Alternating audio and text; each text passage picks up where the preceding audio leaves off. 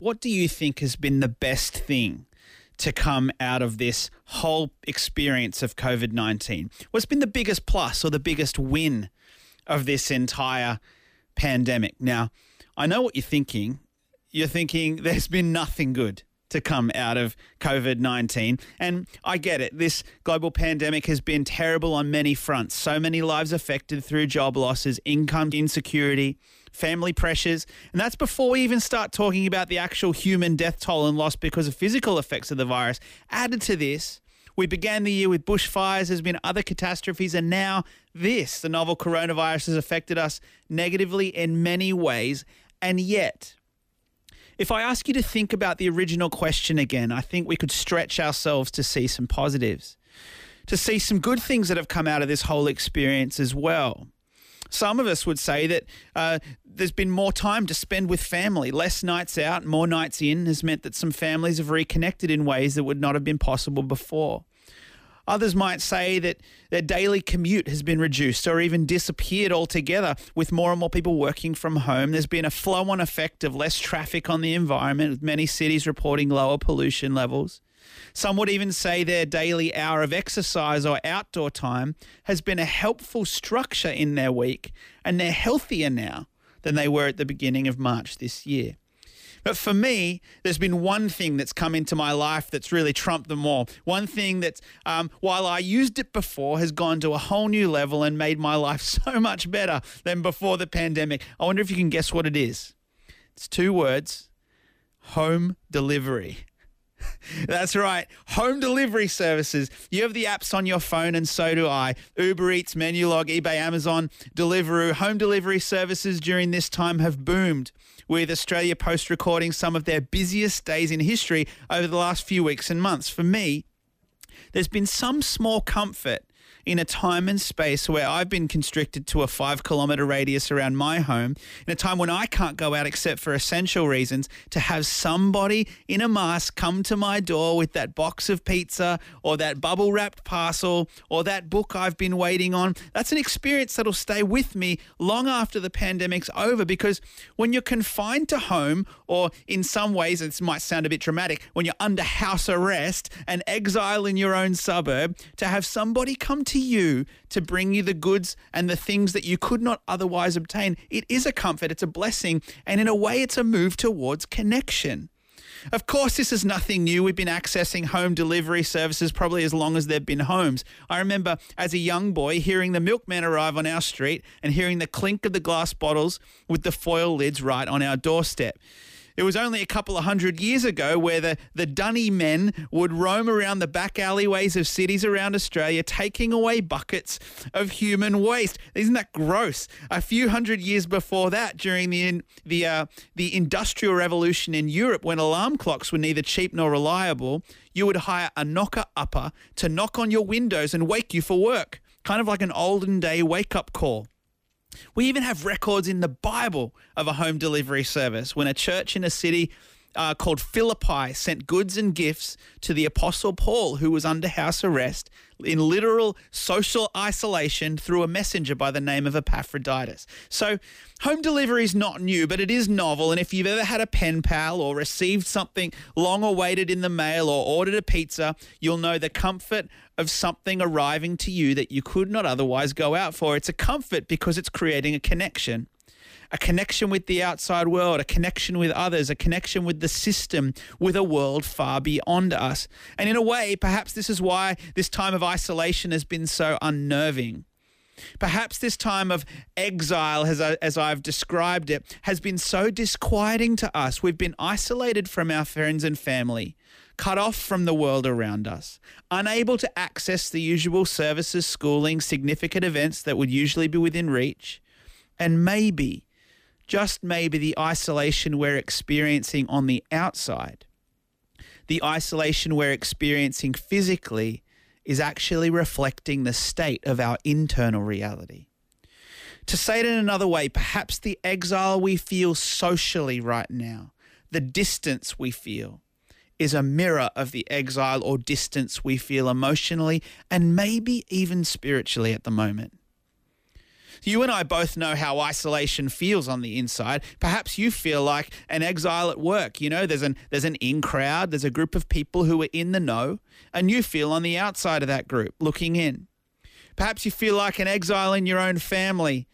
You know, everyone else has love and hugs, but you're the black sheep. Or perhaps something's happened to you, an accident, an illness, something outside of your control that's left you feeling awash, adrift, or at sea inside your own heart. Maybe even spiritually in relationship to God, you feel disconnected, deprived, or distant. Well, if you've ever felt those things, or if you're feeling them right now, today's message is for you. If the isolation we're experiencing under COVID-19 somehow reflects or reminds us of the isolation we feel on the inside, you know, you're not alone. Because the Bible records many, many instances where God speaks to people who were lonely, isolated, exiled, or lost. In fact, today's passage of Scripture that we will read together in this moment speaks to people exactly in this situation. I'm going to read from the book of Isaiah, chapter 40, and verses 1 to 5. And we're going to discover together that God has a word for those who feel isolated and exiled, those who might be socially distanced, but also spiritually distanced as well. Let's read it together. Isaiah chapter 40, verse 1 to 5. It says this: "Comfort, comfort my people, says your God. Speak tenderly to Jerusalem and cry to her that her warfare is ended, that her iniquity is pardoned, that she is received from the Lord's hand double for all of her sins. A voice cries, in the wilderness, prepare the way of the Lord, make straight in the desert a highway for our God. Every valley shall be lifted up, and every mountain and hill be made low. The uneven ground shall become level, and the rough places a plain. And the glory of the Lord shall be revealed, and all flesh shall see it together, for the mouth of the Lord has spoken." Well, you might be asking yourself, how does this passage speak to those who are isolated? Well, let me explain to you the context of this passage. This morning, the Israelite people are a group of people who know what it is to live in relationship to God. He chose them to be his people. He loved them. He called them to love him in return. He invited them to live in a covenant relationship with him, a relationship of faith and love that would bring blessing and life to their lives and enable them to live out their calling as a people who would love and serve others and be a light to the nations around them. Their call under God was to be an example of what life could be like for a community of people in communion with God. But Israel, like so many times throughout their dotted history, had rebelled against God and now found themselves exiled, taken captive by the foreign nation of Babylon, their evil rulers and false gods that they worshipped. So at the time of this passage, which is around 580 BC, the people of Israel are experiencing an isolation, an exile, as they are separated from each other, separated from their land and their customs, and therefore exiled from God. It is into this exile that God speaks to them from the passage in Isaiah 40. So how does a piece of writing that was penned over 2,500 years ago reach us in our situation now? Well, in those days, God spoke through people called prophets, men and women who spoke to God on behalf of people and spoke to people on behalf of God. There was one particular prophet in these days by the name of Isaiah who wrote many writings to the people that spanned many years and spoke into the life of Israel over quite a turbulent time in their history as a people. They were an interesting bunch, these prophets. They weren't rich, high-flying executives with big salaries and lots of celebrity status. They were often maligned, despised, and rejected themselves. They wore basic, humble clothing and ate basic, humble foods. Isaiah himself, even though educated at the highest level of the day, was able to speak with royalty, most often spent his time speaking to the everyman, the average, ordinary Israelite woman or man, encouraging them to follow God. He was not in it for the glory. He often went without the basics to carry his message. He even named his children after the messages that God would give him for the people. His first son, Shear-Jashub, means a remnant shall return. And his second son, get this, Maher-Shalal-Hashbaz, means quickly to plunder, quickly to loot, and was a message of judgment for the people under God. That is quite a name. And so into this public exile of God's chosen people, the humble prophet speaks God's words of comfort and hope. To a stricken people, Isaiah offers an eternal and an alternative reality to the one they're facing, and that one that could be accessed by faith in God and love for his ways. He comes to them with more than words. He comes to them with an offer of life itself. And the passage begins, the first words of this passage are repeated, comfort, comfort. Comfort my people, says the Lord. After all this talk of Isaiah, we should expect that these words are his, but scholars tell us that these words are actually God's words. He speaks from heaven to the assembly of angels gathered around him. Imagine God, a good God, full of love, joy, and peace, surrounded by hosts of angels on his right hand and on his left, the very nerve center of the universe. And from here, God sees his people are in exile. He sees them lost, isolated, and wandering due to their rebellion. His first words he wants them to hear are words of comfort. And here it is repeated for emphasis. God really wants to get this through to them. Comfort my people, says God. And he repeats the words like we do for emphasis, because he really wants to get this point across. He speaks tenderly, says, speak tenderly to Jerusalem. And right here, the word picture with this Hebrew phrase is of a mother speaking to her wayward child.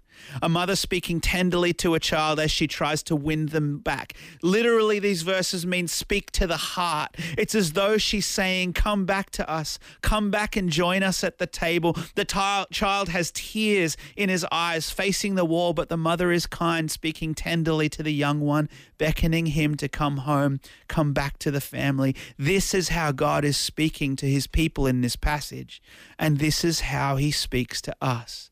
Will you allow God to speak to your heart today? God has come to bring you comfort, not condemnation.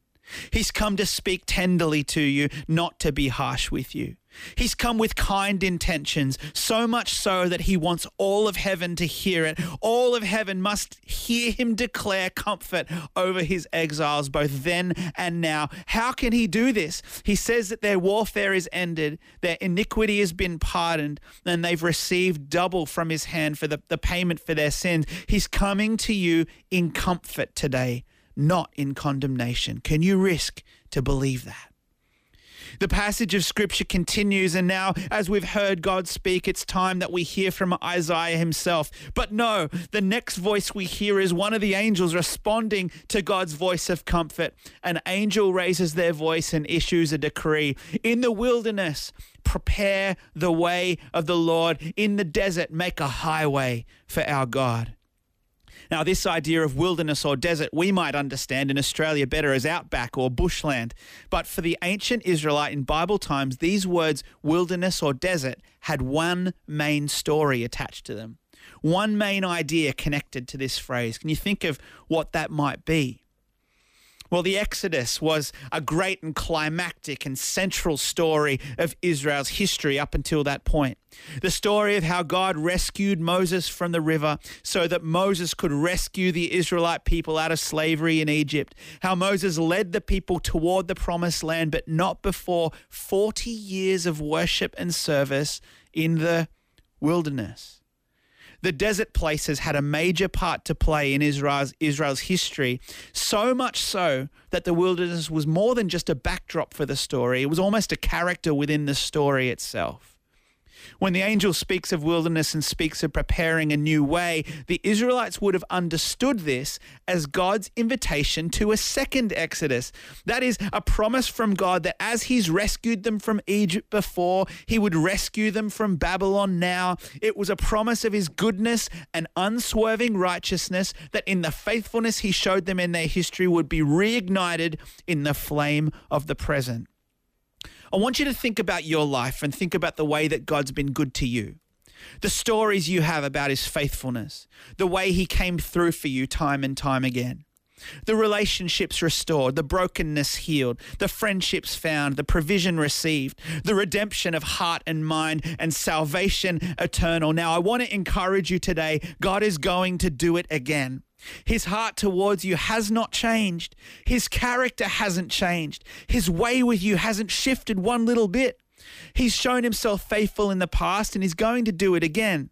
This might not be a second chance, but a third, a fourth, a 500th chance. It doesn't matter. When God speaks of a way in the wilderness to the Israelites, it means hope for them and means life for us. Let your life speak of the faithfulness of God, not just in the past, not just anticipated in the future, but right now, today, in this moment. There's just one problem with the wilderness. One problem with the desert. You see, the outback is no fun. It's hot, it's sticky, bushland is uncultivated, it harbors insects, dangerous animals, it's hard to find water and food is scarce. And yet it's here that God wants to make a way through. Israel was used to meeting God in the temple, meeting them in a tabernacle, a designated, clean, inspiring meeting place. But here God is declaring through the voice of an angel that they are going to see him at work in the hard places, the dry places, the desert places. They are going to see him at work in the wilderness. Now, we don't like this. We generally like to see God to see us in our places of goodness, our places of peace, our places of joy, our places of righteousness, our happy places.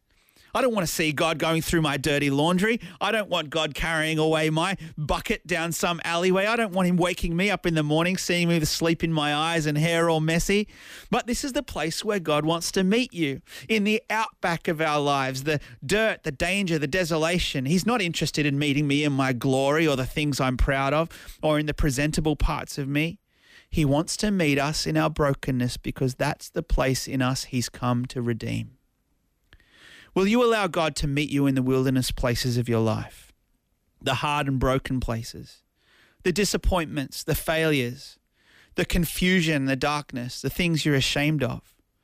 Because if this passage is clear and God wants to meet us in the wilderness, that means we can come to him with everything on the table, nothing left behind, nothing left aside. He wants you, all of you.